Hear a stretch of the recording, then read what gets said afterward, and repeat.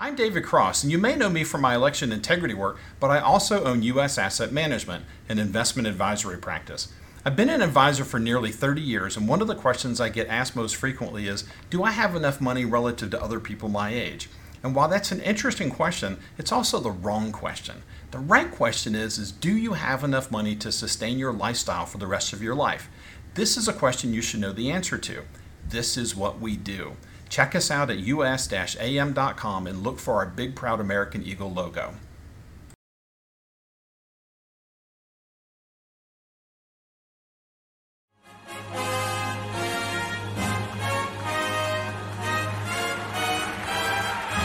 It is necessary to investigate before legislating.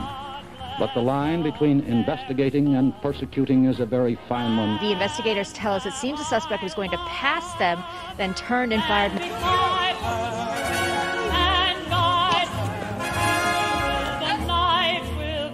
Christine and Laura, what you're seeing behind me is one of multiple locations. I rise to support the impeachment of President Donald J. Trump. And I'm about to talk to him about allegations that he was involved with prostitutes in Moscow and that the Russians taped it and have leverage over him. Welcome back to Information Operation. We are pleased and lucky to have Liz Harris with us. She's a former state legislator in Arizona and been highly involved in election integrity efforts. Welcome, Liz. Thanks for coming on. Hi, great to be here. Thanks for having me. So you come highly recommended from people I trust. So give us an overview. Our audience may not know you, so tell us who is Liz Harris. So to put it in a nutshell, in 2019, I was asked to run for state legislature, and I'm like, wow, I could have my name on the ballot with, someone prestigious like Donald J. Trump. Yeah, I'll do this. No, sure. So I am a Republican, and I ran in 2020 under, the Republican planks, border security, law and order, pro-life, all the school choice, all those great things. And then came November of 2020. And I think like many people, not only did I lose my election, but I'm like, how did President Trump lose Arizona? Arizona had a 96-mile car rally. That doesn't make sense. So then I'm the one who actually started a lot of the canvass operations throughout the country, where we went to people's doors and we just asked them not who did you vote for, but what method did you use to vote? And we found great inconsistencies. And then before you knew it, just about every state in the country was doing canvassing until the Department of Justice wrote a letter to the Arizona Senate saying, whoa, you got to stop this canvassing. You're discriminating. You're violating the Civil Rights Act of 1967. And I'm like, what? We're going to everyone. How are you doing that? You're trying to say, well, what I think it is that a lot of the ballot muling and the ballot stuffing, I think, unfortunately, a lot of minorities may be used. And so I think they felt we were targeting those areas when the truth of the matter is we were asking everyone. It didn't matter. Well, I think they just didn't want you to uncover the election fraud, but go ahead. Yeah. So then because of that letter from the Department of Justice, the canvass information was not included in the Arizona Senate audit report. And there were a lot of shenanigans going on behind the scenes during that Arizona Senate audit. We didn't know it until after the fact, but it's just really interesting because after the canvass, I saw from the canvassing period until today, people that I really put up on a pedestal that I admired, all of a sudden they're coming out with these horrible things that I took money to do the canvass, not true, that the canvass was flawed, not true. And it's amazing. And it's funny because you learn pretty quickly who your friends are. So in 2022, I re-ran for state legislature, but it was an entire different scenario. Now I was running on election integrity, election reform. And everyone, all of the establishment Republicans said, Liz, you can't run on that. That's a taboo subject. And I'm like, that's not what I'm hearing the people say. Wow. So I won my election, but it was allegedly such a narrow victory that they had to do a recount on me. So first on November 8th of 2022, Arizona had all the printer issues and the tabulator issues. But then just to top it off, they would not tell me if I was the winner until December 29th. That's when we got the judge ruling from Katie Hobbs on who the real winners were. So anyway, I was I basically put out a public statement November 17th of 2020 that we needed a new election here in Arizona. So even though I was the presumed winner, I still said we need a new election with everything that happened. So I get sworn in January 9th of 2023. All I want to do is get everything imaginable on the record for election reform, like all the things that go wrong in our elections, have people come in and testify, run bills that strengthen our election system. So I had 12 bills and I was super excited. And then at one point, someone presented to me, here's an opportunity. You could do a joint hearing. I went to the Speaker of the House, the Senate President. They gave me permission. And it's like, I wanted to hit that Staples button. That was easy, but I didn't have one. But anyway, and I got this joint hearing. And then there were speakers that were sent to me by someone else, and 2 and then 3 of the speakers of 5 couldn't make it. So I was scrambling for speakers. I was told that I couldn't have certain people because they were too controversial. So then I had someone come in that nobody had heard of, and she and her partner said that they had a few things to present on: backdoor portals into the Maricopa County computer system, which I felt was very apropos because I'm not sure if you remember this, but back in the Senate audit, they didn't want to give us the Splunk logs or the I remember that. Yeah. Okay, so I'm like, wait a second, there's someone testifying to the backdoor portals. I'm like, this is huge. So there was, and she's testifying, not me. And she also, I saw that testimony. It was on the cartel related issues. Is that? Yeah. But they testified to a lot more. So then the second thing was ballots and vans and cash outside a particular residence of the family that had access to these backdoor portals. So it kind of all gelled.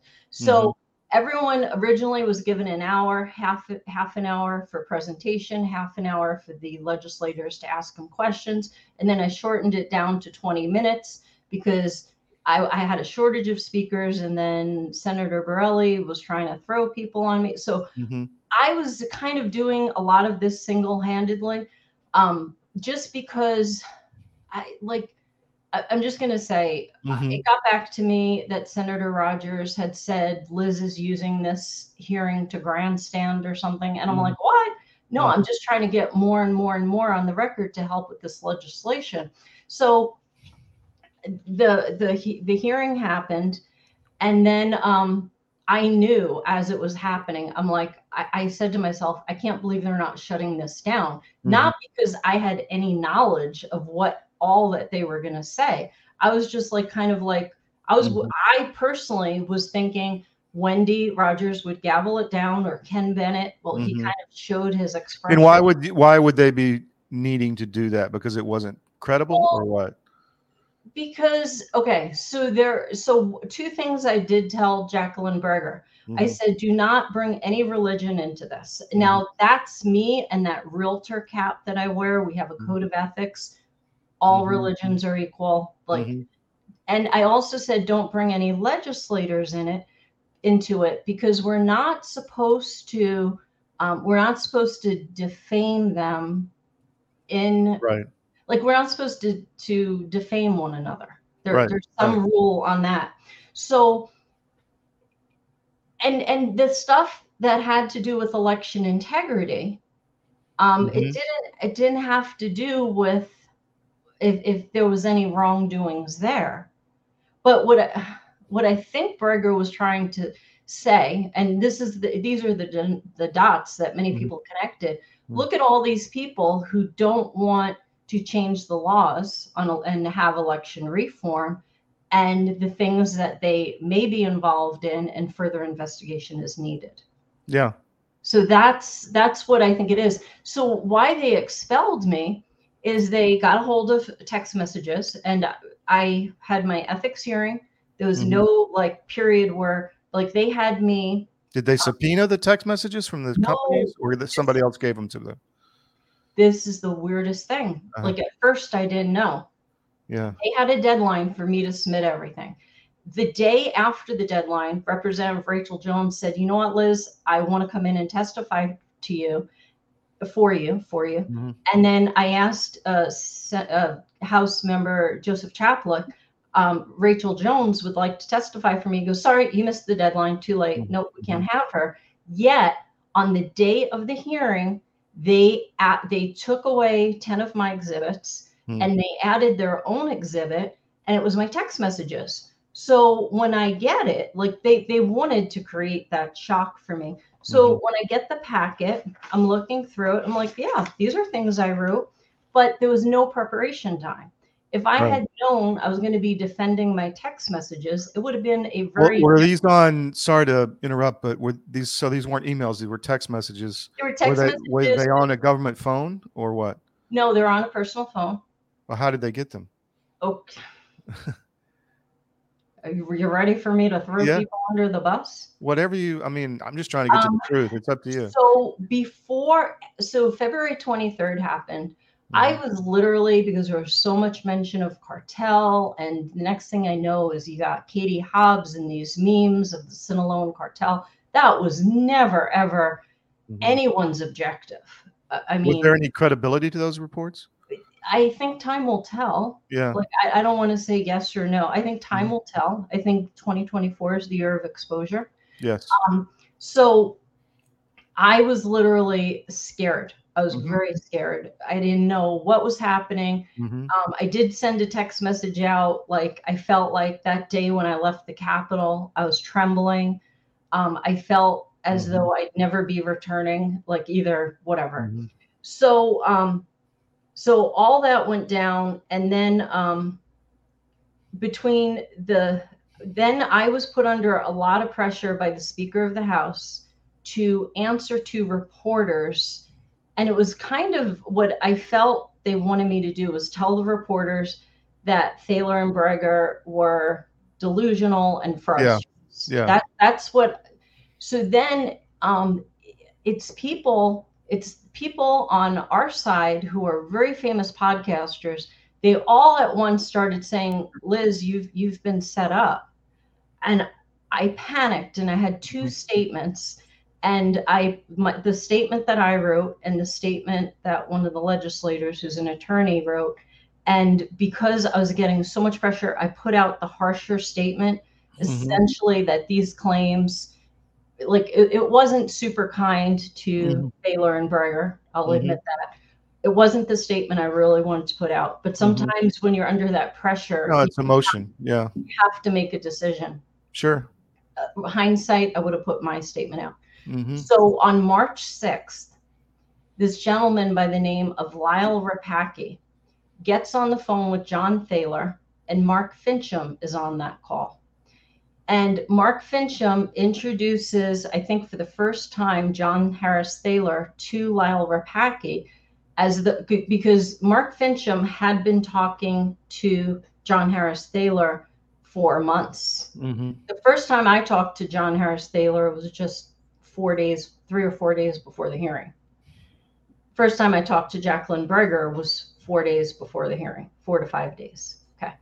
So Lyle Rapacki and Mark Fincham were telling Thaler, this is what I'm told, we've got to, it was kind of like, we got to protect Liz, and we've got to show the timeline that where Liz hadn't known you for months on end, and this whole thing wasn't planned.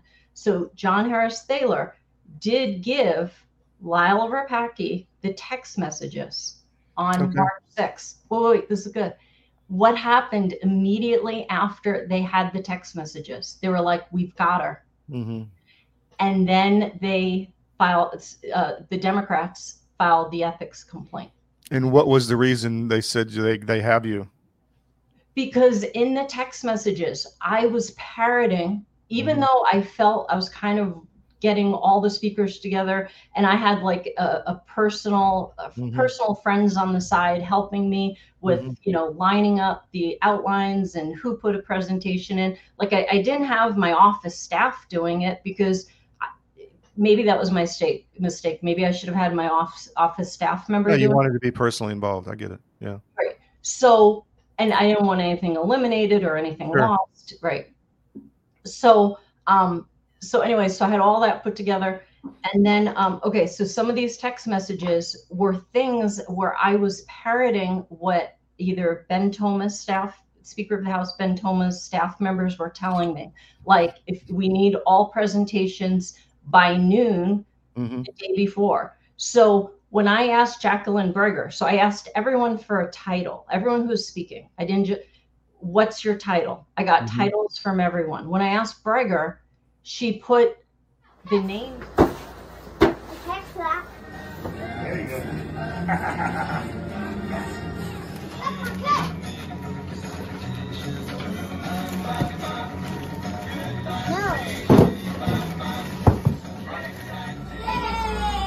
Whoops. We roll these back up.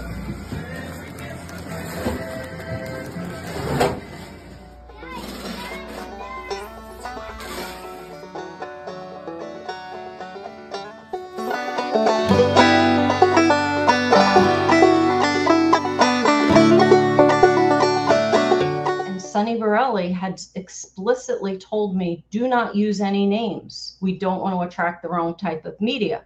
So when Jacqueline Breger sent me the name, I said, we don't want any names. We don't want to attract the wrong type of media. So when I was in my ethics hearing, they were spinning that.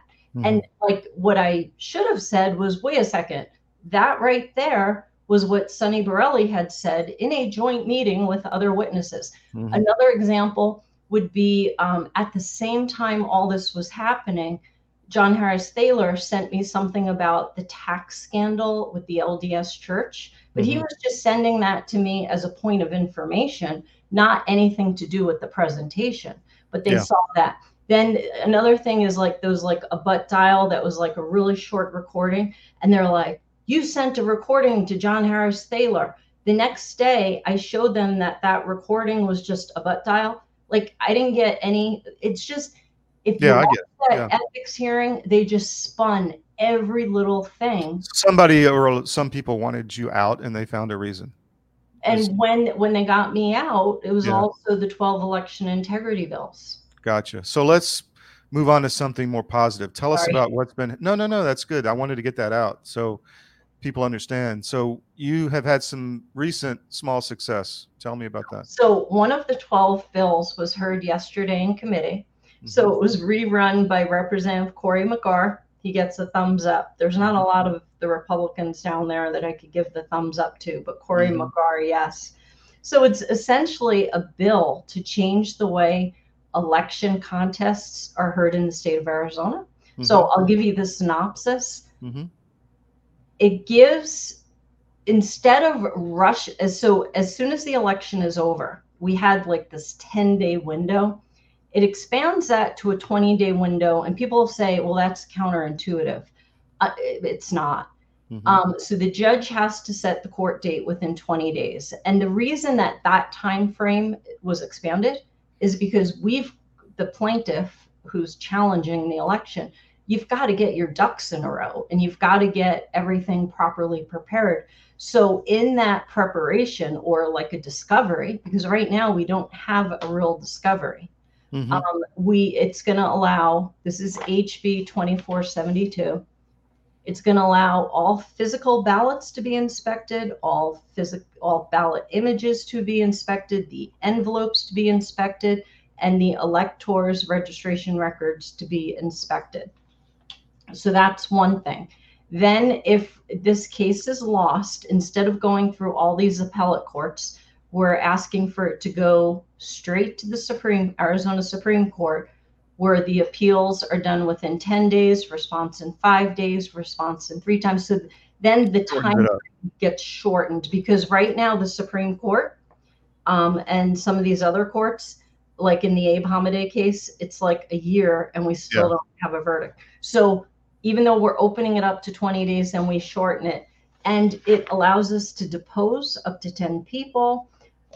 Now everyone can say, well, is your governor, even if it gets through the floor and through the Senate, is the governor going to sign this? And I'm just going to let the world know, because I haven't been very vocal about this.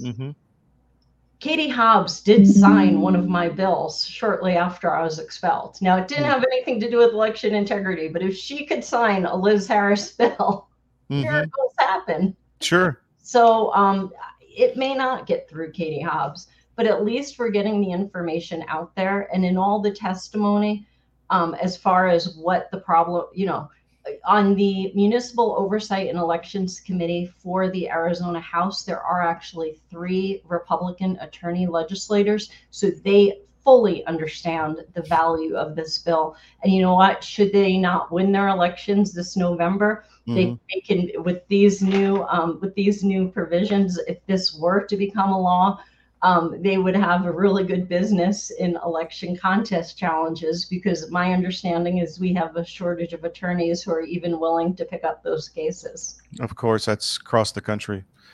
So let's stay, I guess, in the present. What's going on in Arizona GOP politics right now? I mean, there was a new chair.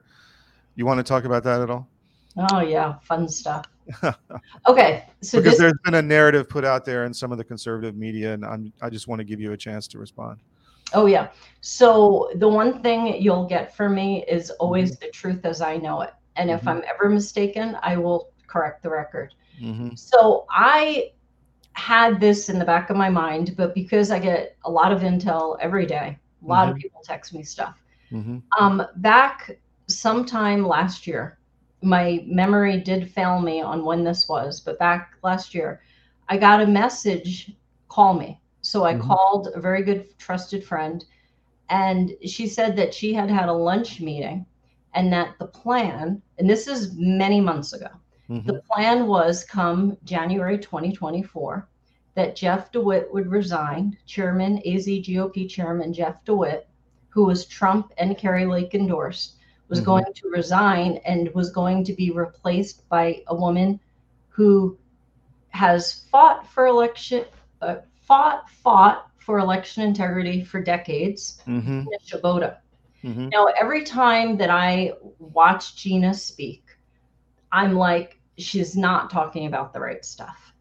She's protecting Senator Ken Bennett. Like I saw enough things to know, yeah, she's not with what needs to be done for true election reform, and it's really simple. That's it right there. And she never spoke to that. And so I kind of, I just kept that in the back of my head. Okay, so then come the release of the Kari Lake audio.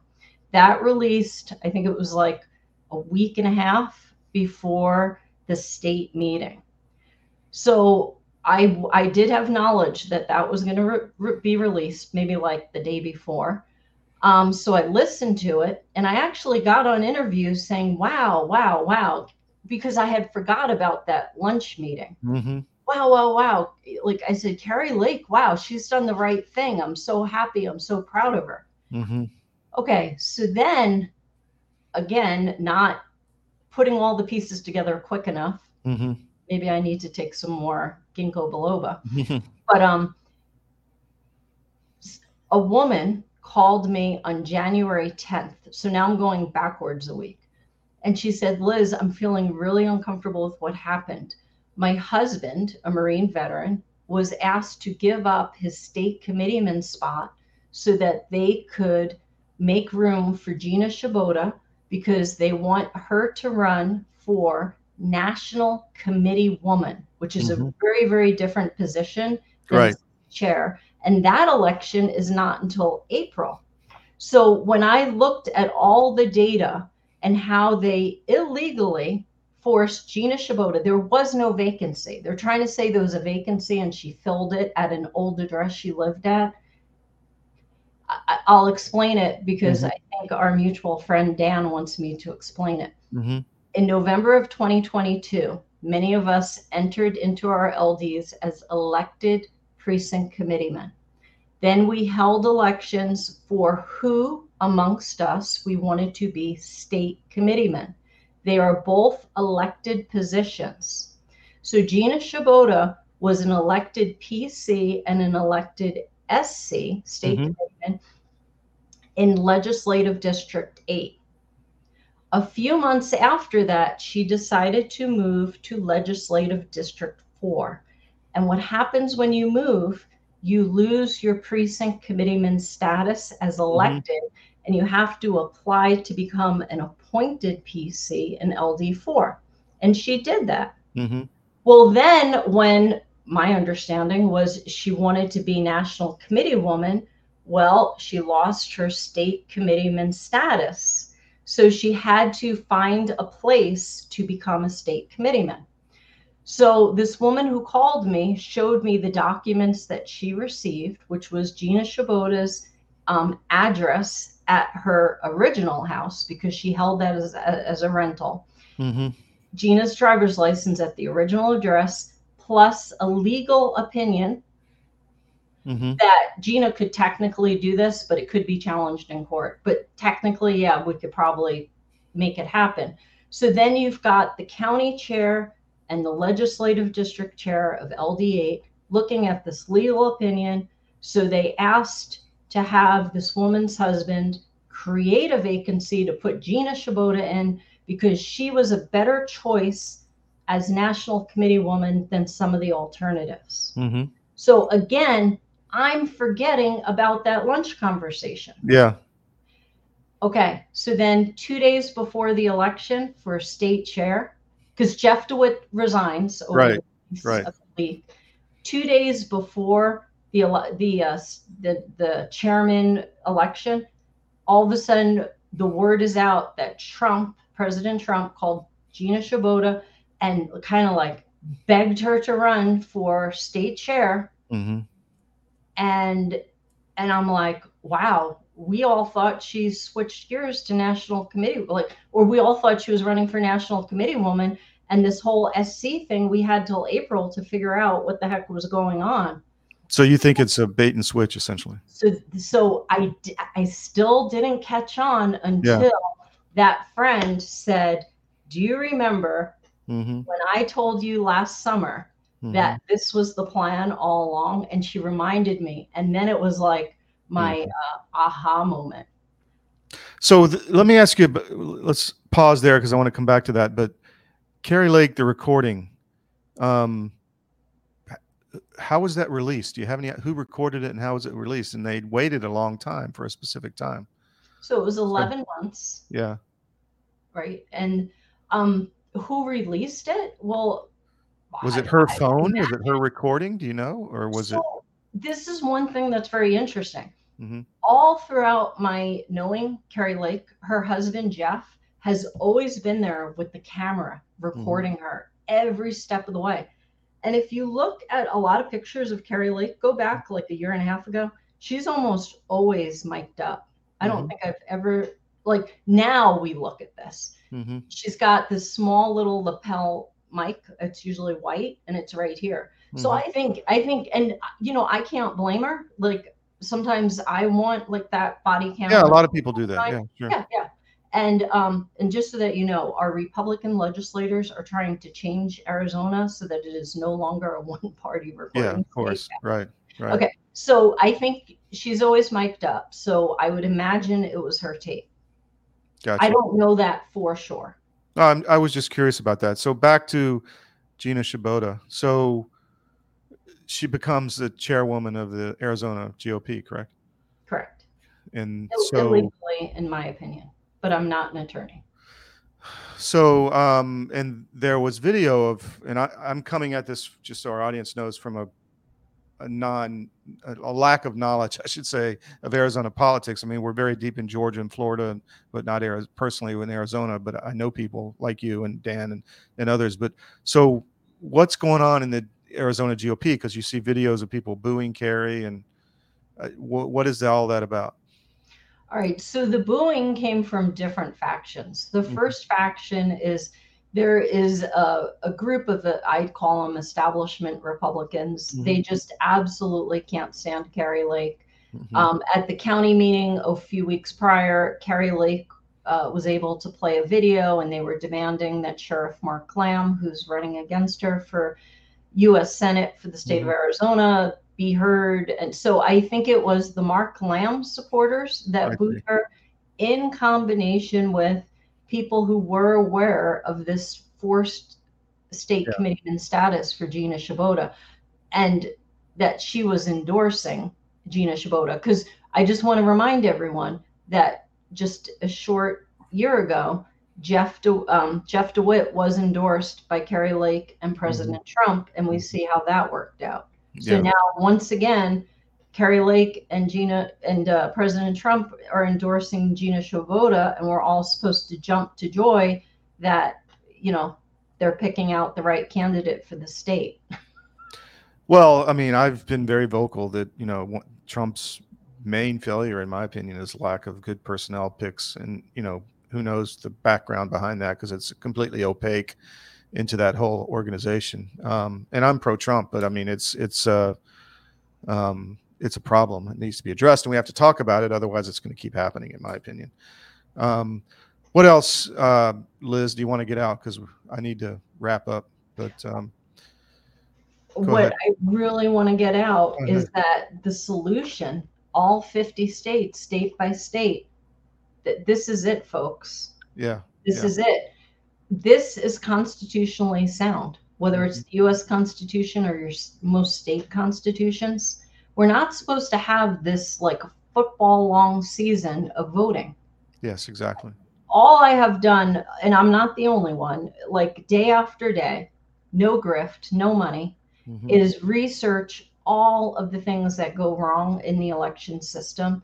When the mail-in ballot was instituted, which, you know, ironically, Arizona was the second state in the country to pick it up in 1994.